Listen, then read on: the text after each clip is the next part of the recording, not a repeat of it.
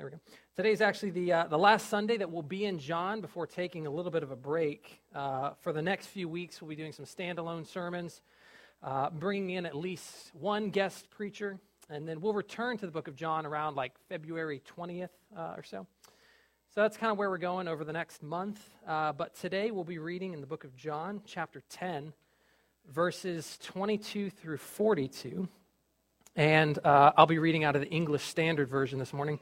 If you don't have a Bible, there should be one somewhere in one of the seats in front of you. Feel free to take that. If you need a Bible, take it home. That's our gift to you. So John 10, starting in verse 22, reads as follows. It says, "At that time, the feast of dedication took place at Jerusalem. It was winter, and Jesus was walking in the temple in the colonnade of Solomon. So the Jews gathered around him and said to him, 'How long will you keep us in suspense? If you are the Christ, tell us plainly.' Jesus answered them, 'I told you, and you do not believe. The works that I do in my Father's name bear witness about me. But you do not believe because you are not among my sheep.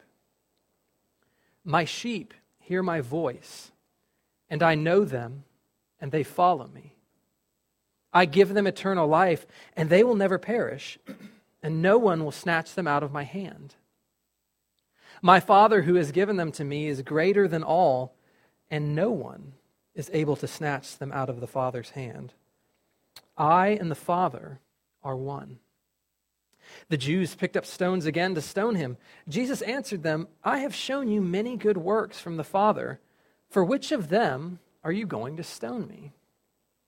The Jews answered him, 'It is not for a good work that we are going to stone you, but for blasphemy, because you, being a man, make yourself God.'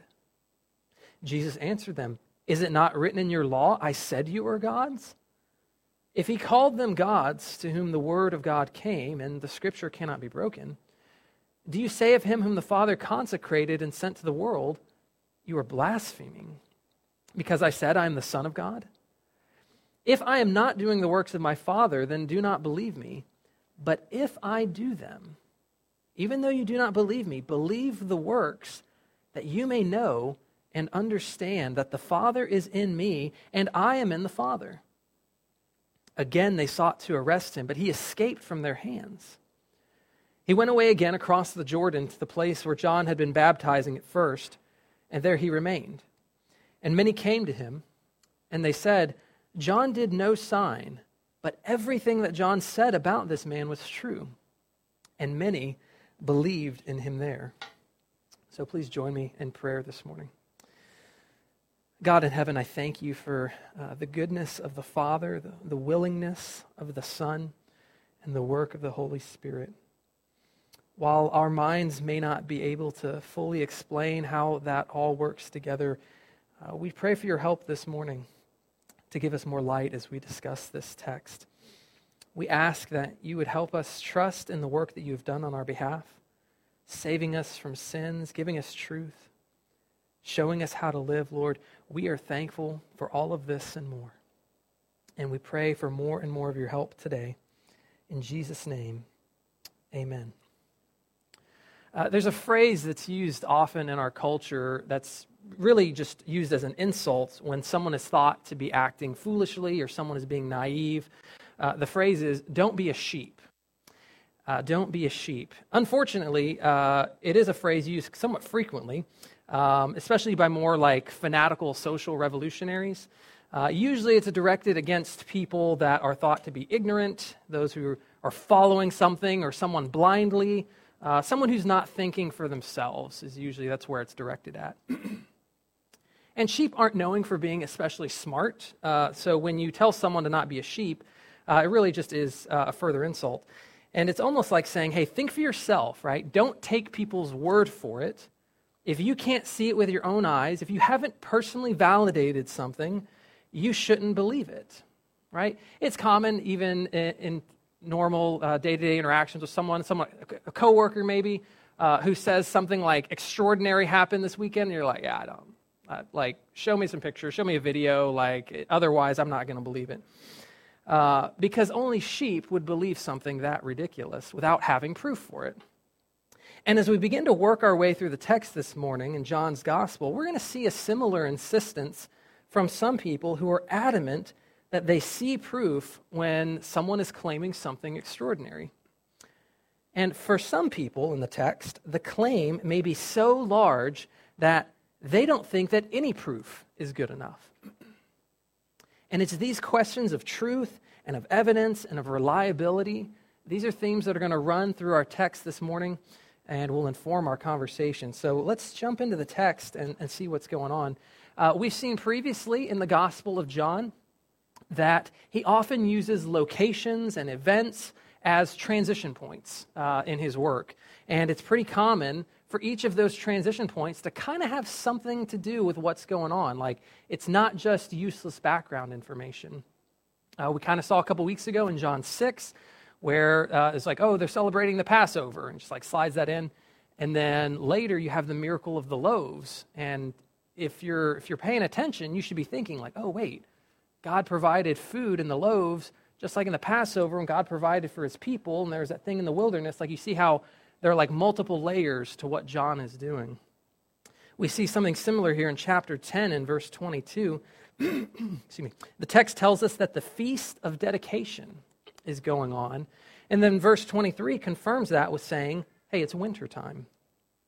And I would encourage you, like, anytime you see something in the Bible that seems like an insignificant detail, just like take a minute, slow down, ask, like, why is John telling us that? Like, what is it about the Feast of Dedication? Why is he telling us it's winter? Because biblical authors have really good reasons for adding in those little details. And you can be sure that usually the thing you don't understand or the thing that you don't quite know why it's there is often really important. And we'll see that shortly. So Jesus is here in the temple. People come up and start asking him questions. So I'll set the stage here with just talking about like this thing that's the Feast of Dedication. Like, what is that?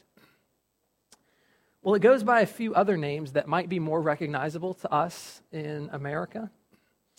Instead of the Feast of Dedication, we in 21st century America often call it Hanukkah. This is the Jewish holiday period that normally happens around our Christmas time. Sometimes it goes by the name the Festival of Lights because of the menorah, that candlestick-looking thing that takes the center stage. And for those unfamiliar with what Hanukkah entails, it's essentially an 8-day feast. And the earliest roots of this holiday go back to about 164 BC. And it's during a period of time that we as Christians call the intertestamental period. And that's just a long, fancy word for saying it happened between the two testaments. So it's a time period after the Old Testament closes, but before the New Testament begins. It's between the two testaments. And this period historically is marked by a significant amount of unrest and difficulty and war for the Jewish people. And by the year 164 BC, that's the year that this festival will start, we're told that there's a wicked ruler from Syria named Antiochus Epiphanes. And he begins conquering more and more areas in and around the Middle East. And Antiochus Epiphanes comes against Israel, comes against the Jewish people, and temporarily prevails against them militarily. He sacks Jerusalem. He overruns the temple.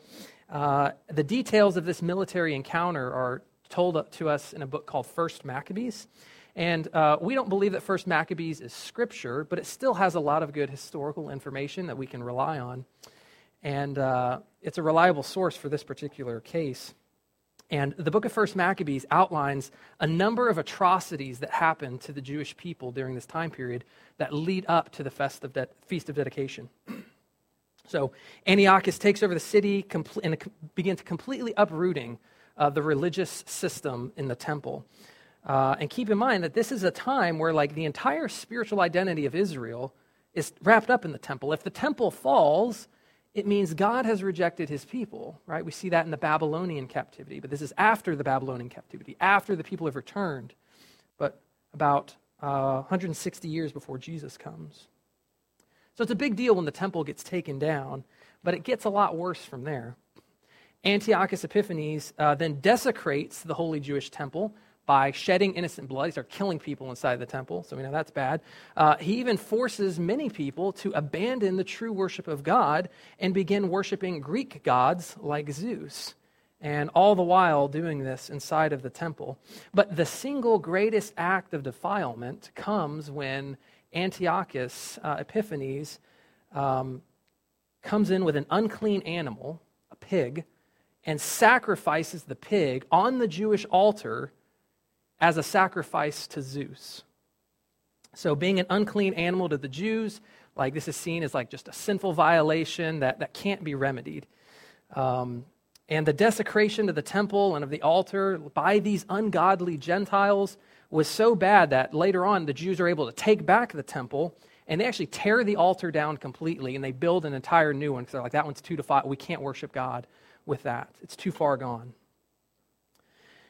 Many people believe that this is the event, right? The defilement of the temple that I think is prophesied by the Old Testament prophet Daniel, where he talks about this abomination of desolation that's going to occur in the temple. Most people think this is it, that's what he was prophesying about in the future. Anyway, the Jews are able to fight back against Antiochus Epiphanes, and they're able to take back the temple. And as they rededicate the temple for the purpose of true worship to the true God, right, not to Zeus, they mark this rededication with an 8-day festival known as the Feast of Dedication. And they call it the Feast of Dedication because they are rededicating the temple. And every year after that, the Jews would re-celebrate the Feast of Dedication as a way of remembering the way that God delivered them and a way to remind them of the true worship that God required.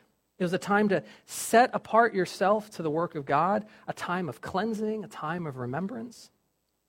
So that's what's being celebrated in this passage in John 10. It's the time in Israel's history where God kicks out the pagans, right, and restores true worship.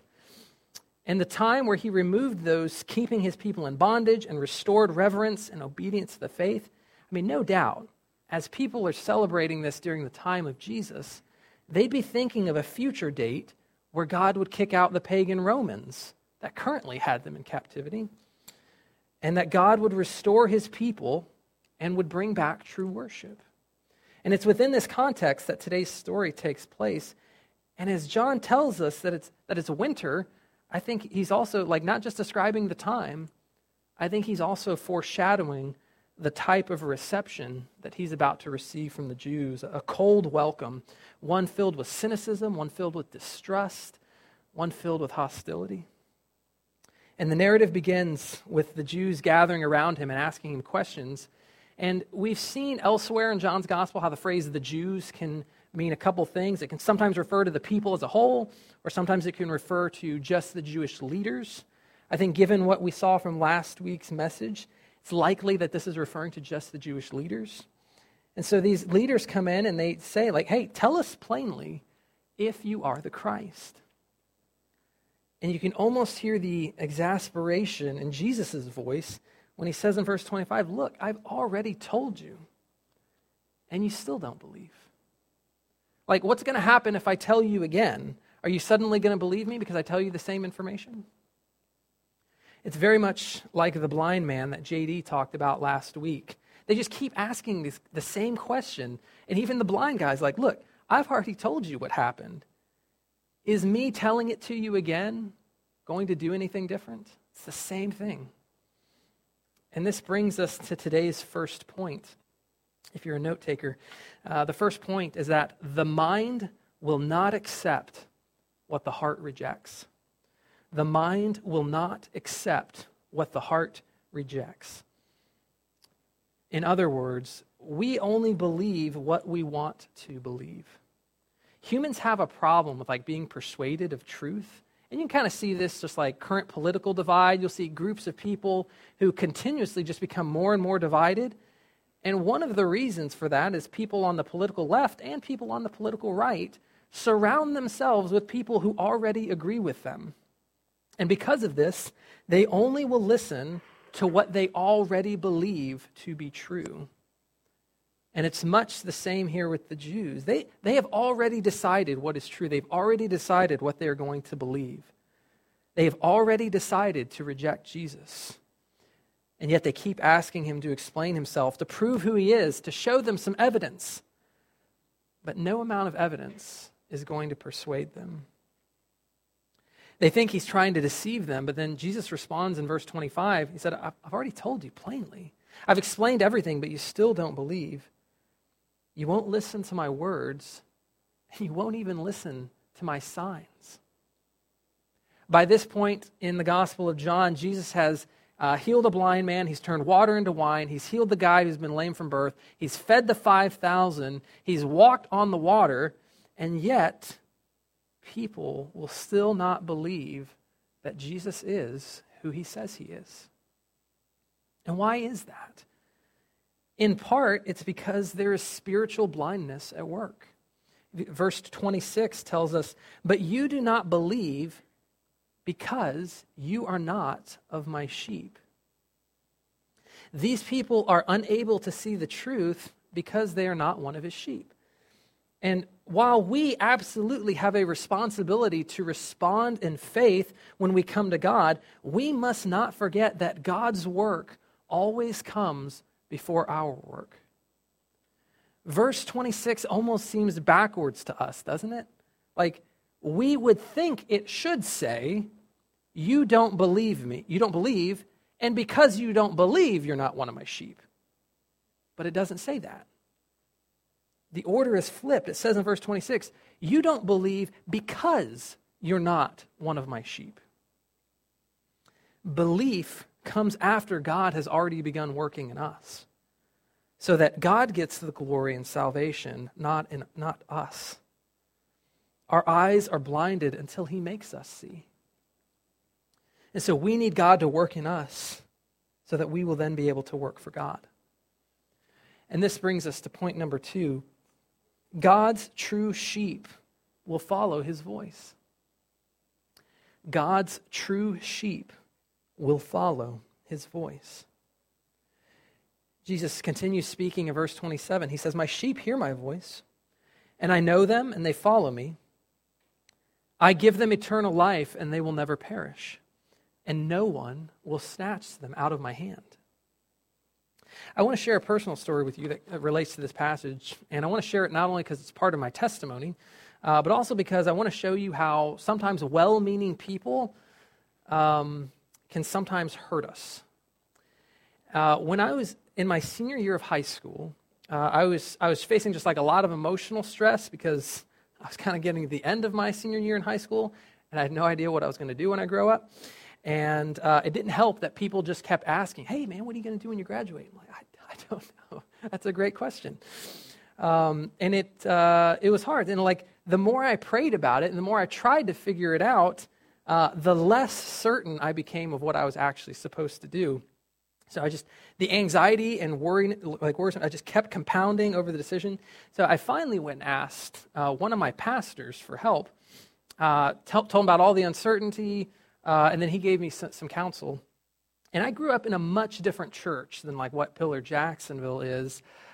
It was a church, and I'm not saying this is necessarily wrong, just helping you set the stage. There was a much stronger emphasis in like the active leading of the Holy Spirit, like a much stronger emphasis on things like, you're going to see the miraculous signs, you're going to be able to hear the audible voice of God. And so as I was talking to my pastor about this indecision, he tried to assure me that I didn't need to worry about the future because I would receive guidance from God on what to do. He then quoted John 10, and he said, "Look, the Bible says that God's sheep hear his voice. And if you are one of his sheep, then you'll hear God's voice too. If you hear his voice, then God's going to tell you what to do. He's going to tell you where to go." And that may sound like good advice at first, but there's a problem here. Because despite my praying, I never did hear the voice of God. And you can probably see how this quickly develops into a crisis. Because after all, if God's sheep hear his voice, what does it mean if I don't hear God's voice?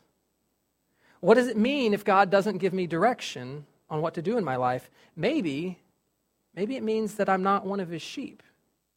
Maybe it means that I'm not a Christian. And those are some of the thoughts I start to have. I began to doubt if I was really a believer. Now, I will say, this pastor was a godly man, and one to this day whose character I deeply respect. But I can say for certain that his advice on this matter was harmful for me spiritually, and his understanding of this passage was incorrect. This passage is not talking about people literally hearing the voice of God. This passage is not about decision-making in the sense of, should I take this job or that job? Should I go to this school or that school? Jesus here is speaking in metaphors, and it even tells us that in the text. If you look back in verse 6 of chapter 10, it says he began talking to them in figures of speech.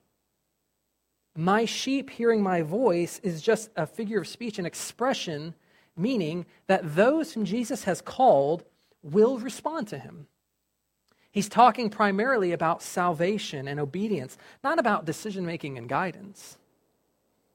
And you can see that clearly if you look at verses 27 through 28. It says, my sheep hear my voice, I know them and they follow me. I give them eternal life, and they will never perish, and no one will snatch them out of my hand. So that means it's okay if you're sitting in this room and you've never heard the audible voice of God. I believe God does still speak in those ways.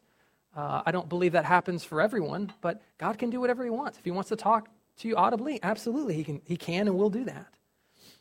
So I've never heard the audible voice of God, and yet I'm still a Christian.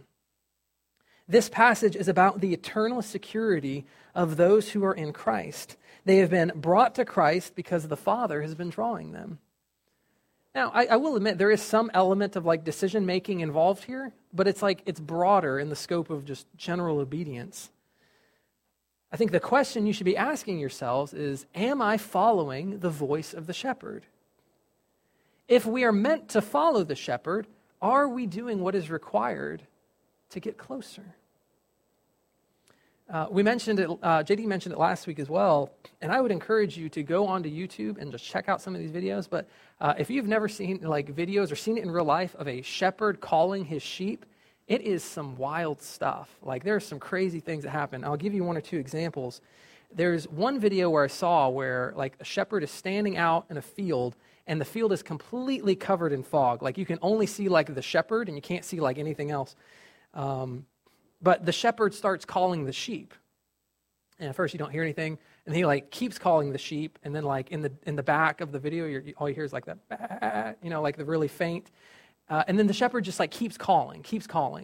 And then there are like more sheep noises in the background, and the shepherd keeps calling. And then like breaking through the fog is like this entire herd of sheep just like running towards the shepherd. And they couldn't even see the shepherd at first, but they just know his voice when he calls. And they don't know where he is, but it's like, hey, he's somewhere in this direction. And what a great analogy for the life of a Christian. It's like, am I going towards the voice of the shepherd? Notice that this passage says the sheep hear his voice and they follow him. So there are two elements then that we see from verse 27 about following Jesus. There's knowing him and there's obeying him. And this pattern is used throughout Scripture. My favorite spot for it is in Romans 12, verses 1 through 2, where it says, hey, you should present your bodies as a holy and living sacrifice to God. So that's obedience, right? You should follow him. But then in verse 2, it says, but you have to first start by renewing your mind so that you know what God's will is. And so you see that same pattern here. Know God's will and then live a holy life. Just like here in John, hear his voice, meaning know his will and his word, and then live a holy life, follow Jesus. And if you don't know if something is right, you can just ask yourself this question. The thing that I'm about to do, will this get me closer to Jesus? Or will it make me feel more distant? Will this thing or this job opportunity or whatever, will this help me get closer to the shepherd and follow him? Does it sound like something Jesus would be asking me to do? A number of years ago, I took some flack at work because I didn't watch the show Game of Thrones. Not only did I not watch it, I was kind of like, no, I'm not going to watch it. Like, you can't make me kind of thing. And I'm not condemning anyone who has seen it. I'm just saying that for me, that was an issue of conscience. I've heard the storyline's great, high quality production, etc. But I'd heard enough about just like the rampant nudity and like sex scenes and things like that. And my conscience wouldn't allow me to watch it because I knew that those things were going to hinder my walk with God. And so I was willing to just let them go. I've been working with some friends and family recently, and some folks who've been caught just in a cycle of viewing pornography and things like that, and it's difficult. And I know it always starts with just like a small combination of choices. And I was having a phone conversation yesterday with these men, and we were discussing 1 Peter 2:11 about how these things, these lusts of the flesh, actually wage war against our souls. Like there's something about sex that is unique and how it corrupts us.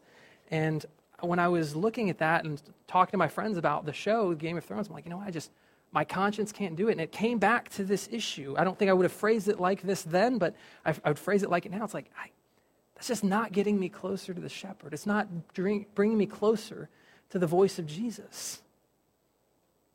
So I passed up on something. And years later, I still don't regret that decision. And so I would ask you, what is it in your life that is preventing you from walking closer to Jesus? Is it anger? Is it greed? Is it jealousy? Is it misplaced priorities? Is it using too much of your time on something that doesn't matter? What is preventing you from hearing his voice and from walking more closely with him? You can be sure that the choices you make have a direct impact on how strongly your walk with Christ is.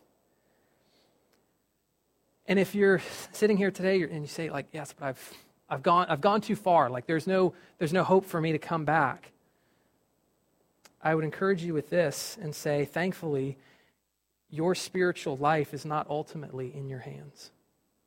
Because if it were, I think all of us would have thrown it away into the gutter by now, including myself. And I would encourage you with this, and this is point number 3. God's grip on your life is stronger than your own. God's grip on your life is stronger than your own.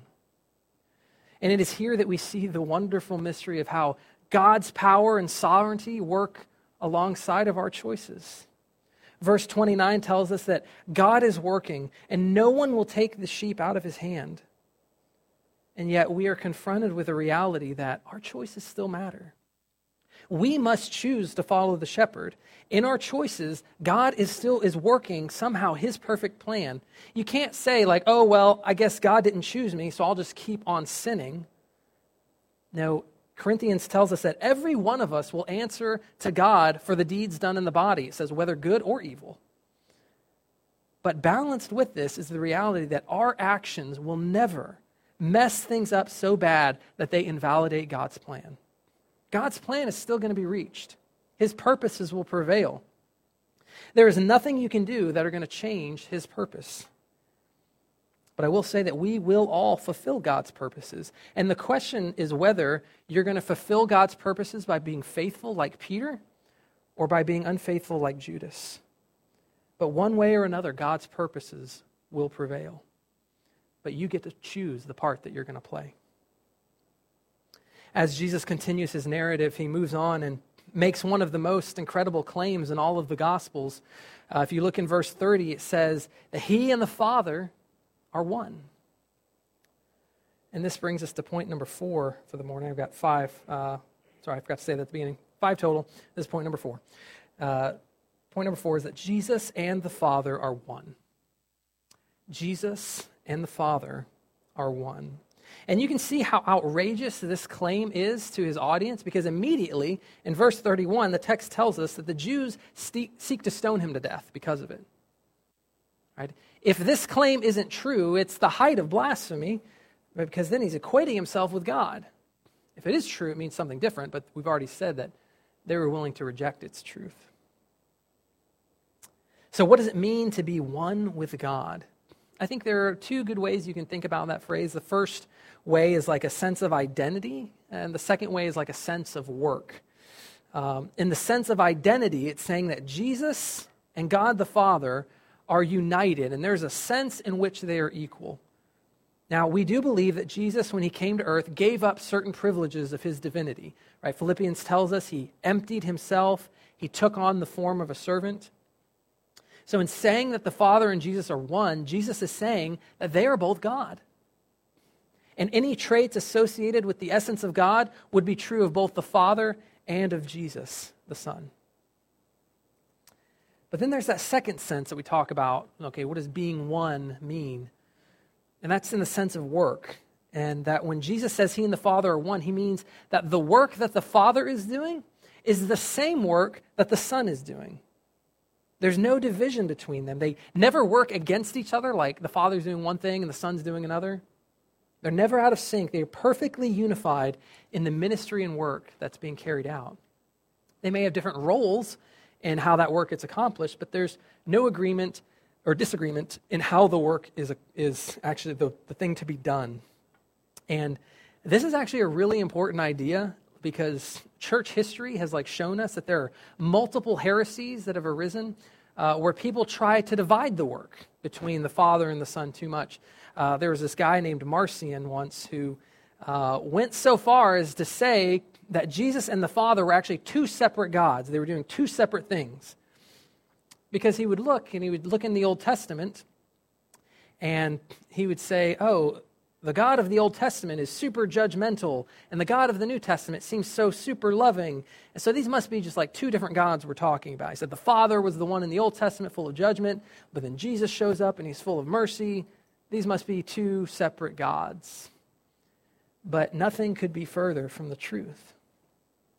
The Old Testament, some people think, is just full of judgment, but it's actually filled with constant cases of mercy, of God's patience, of God's grace. And even in the New Testament, there are plenty of times of God executing judgment on people. These are not two gods. This is one God, and in the one God, we see three persons. We see the Father, the Son, and the Holy Spirit. And all of these three are perfectly united in a work, perfectly bringing about the same end. And if you're looking for a summary of what that work looks like, or of the character of God, of who he is, I would encourage you to look in Exodus 34. Exodus 34, verses 6 and 7 give an amazing summary of God and his character. It says that the one God is a God that is merciful and gracious, slow to anger, abounding in steadfast love and faithfulness, keeping steadfast love for thousands, forgiving iniquity and transgression and sin. That sounds like a lot of mercy. But who will by no means clear the guilty? Right? So God is perfectly merciful. He's also perfectly just. From the beginning, right, in the Exodus, we see God saying this about himself: I'm perfectly merciful, I'm perfectly just. And both the work of the Father and the work of the Son show that to be true. It is God's glory that the Father, the Son, and the Spirit are all working to bring about. So as we get back to Jesus in John 10, as he defends himself before the people who are trying to kill him, he asks them a question, and he says, hey, for what work are you trying to kill me? Right? We talked about it. I've opened the eyes of the blind. I've fed the 5,000. I've cured a man who couldn't walk since being born. Why would you kill me for doing those things? And they say, well, we're not killing you because of those things. We're killing you, or want to kill you, because you make yourself equal with God. And I think this is actually the second or third time in the book of John where they've tried to kill him for making some claim about being equal with the Father. But then Jesus gives this really clever response as he quotes Psalm 82. And I'll read what Psalm 82:6 says. The psalmist writes, I said, you are gods, sons of the Most High, all of you. Nevertheless, like men you shall die and fall like any prince. So there's this phrase in which God is calling some entity or somebody gods. And there's some debate on what that psalm is talking about. Some people think that he's talking to angels when he says sons of the Most High. Some people think that God is mocking earthly rulers who have become corrupt, you've gotten so drunk on your power, you think you're a god, so I'm going to mockingly call you gods, but just remember you're human, you're going to die one day, that type of thing. So the reference to gods could be just a mocking description of earthly rulers, but whether the psalm is talking about angels or about earthly rulers, the actual interpretation is not that important for the point Jesus is trying to make. Because his argument is this: hey, Jewish leaders, you say that it is immoral for anyone but the Father to be called God. However, the Father calls other people in the Scriptures, he calls them gods. So if the Scripture can't be broken, if God's word is true, then it must be okay for some entities at some time to be called gods. And if it were immoral for other things to be called gods, why did the Father call other things gods? And so if it's not wrong, why is it wrong for me to do so? That's kind of the argument he makes. It's actually a really savvy move. I actually appreciate that a lot. But again, he continues to bring it back to the work of God.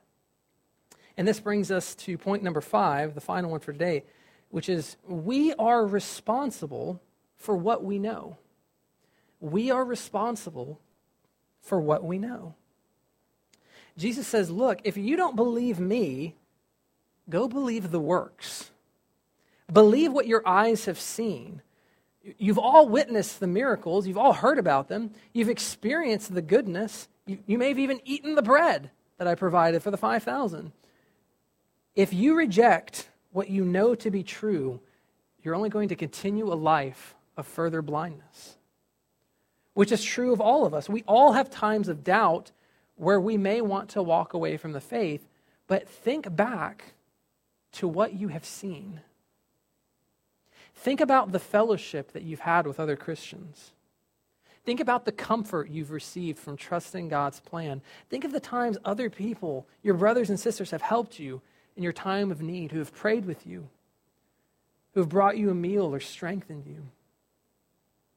Just like these Jewish leaders had experienced the miracles, right? Don't turn back.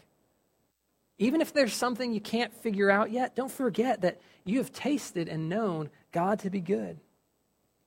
Peter gives a warning in 2 Peter 2 where he says, it would have been better for them to never have known the way of righteousness than after knowing it to turn away from the holy commandment. Because we are held responsible for all of the light that we have. And so here in this text in John, these people had seen and experienced the power of God. They had seen his goodness. And they would now be held accountable for what they know and for the goodness that they've seen. And so too shall we. So then, how should you respond to all of this? The end of the passage gives us the answer. After trying to kill Jesus, the crowd is unable to do so. And it says Jesus is able to escape from the vengeful crowd. And this is also the second or third time that people tried to get him. And then it's almost miraculous, I think it is, where he's just unable to. He just slips away. He gets away from the crowd. I have weird thoughts sometimes when reading the Bible, and I've always got MC Hammer playing in the background as Jesus escapes from this crew. But as he escapes from them, he goes across the Jordan, and then many people start coming to where he is. And verse 41 says that many came to him, and many believed in him. They came to Jesus, and they believed in Jesus. This is the response required from everyone. It is the essence of faith. It's seeing the greatness of who God is, and then it's responding appropriately. We've mentioned this several times throughout this series in John, but think back to the purpose of why John is writing this book. He tells us his purpose in John chapter 20 in verses 30 and 31. It says, "Now Jesus did many other signs in the presence of his disciples, which are not written in this book. But these are written so that you may believe that Jesus is the Christ, the Son of God, and that by believing you may have life in his name." That's why John wrote the book. That's what he's attempting to convince us of. The retelling of these events, the recounting of the miracles, the expounding on these teachings, all of it is for this purpose, that you would believe that Jesus is the Christ, the Son of God, and that by believing, you would have life in his name. This is the response that every single one of us must make. To those who don't know Christ, the question is, what's keeping you from believing? Right? Eternal life is being offered to you. Forgiveness of sins is being extended. being saved from God's judgment is here, how will you respond? Will you believe, or like the Jewish leaders, will you turn away from what is true? And to those who already say they are Christians, I would offer a similar question to you. You say you believe. Do you really believe? Do you believe that God's work for eternal life starts today? Right? Eternal life isn't something that begins when you die. It begins working now. The life and work of Jesus changes who we are today. It changes our lives here and now on this earth. The life that we will see in heaven is just a continuation of the life we have now. So how is eternal life changing you? Is the work of Christ feeding your spirit today? When you're overwhelmed with the cares and pressures of the world, do you remember what Jesus said about those who follow him, that his sheep will never perish, that they are held in the hands of the Father and no one is able to snatch them out of his hand? Do you rest in that security? Knowing that no one can undo it. You can rest in God's sovereignty and his plan for your life. And I love the verse we sang earlier, in Christ alone. There's a line in there where it says, no power of hell, no scheme of man can ever pluck me from his hand. So on the days when faith feels weak, or when you're distressed, or you feel like quitting, I would encourage you to remember that your soul and your destiny are in the hands of him from whom no one can steal a thing. So do you hear the voice of the shepherd this morning? And are you following it? Are you one of his sheep? Are you willing to trust in the plans that he has for your life? If not, today is the day that can change. I'm not going to stand up here and promise that you're going to hear the audible voice of God today. I don't think we're promised that, but God has already spoken to us, and we have read it. We have read his word. His will is revealed in the Bible. We see his character, we see his intent, because we have seen God himself in the person of Jesus. The world may tell you to not be a sheep, but in this case, I would disagree, because it's only the sheep that will hear and follow the voice of the shepherd. So I ask you to pray with me now. Great God in heaven, we thank you that you are a good shepherd who's never lost one of his sheep, the shepherd who cares for us and who feeds us, who protects us. Thank you for your care for us. Thank you that you didn't leave us on our own, but that you showed us the way of truth, even being willing to give up your own life to save the sheep that follow you. Lord, as we've sought to understand your word and your work this morning, we pray continually just for your help to not only know what you've called us to do, but also to live as though it's true, because it is. Lord, let us live a life that is honoring to the Father. Let us use our speech and actions to give glory to the Son. And let us rely on the Spirit's help to be salt and light to the world around us. We pray all of this in Jesus' name. Amen. All right, I go and ask. You're listening to audio from Pillar Church of Jacksonville, where our goal is to know Jesus and to make him known. If you have questions or want to know more about us, you can text Pillar to 94000 or visit our website at pillarjacks.com.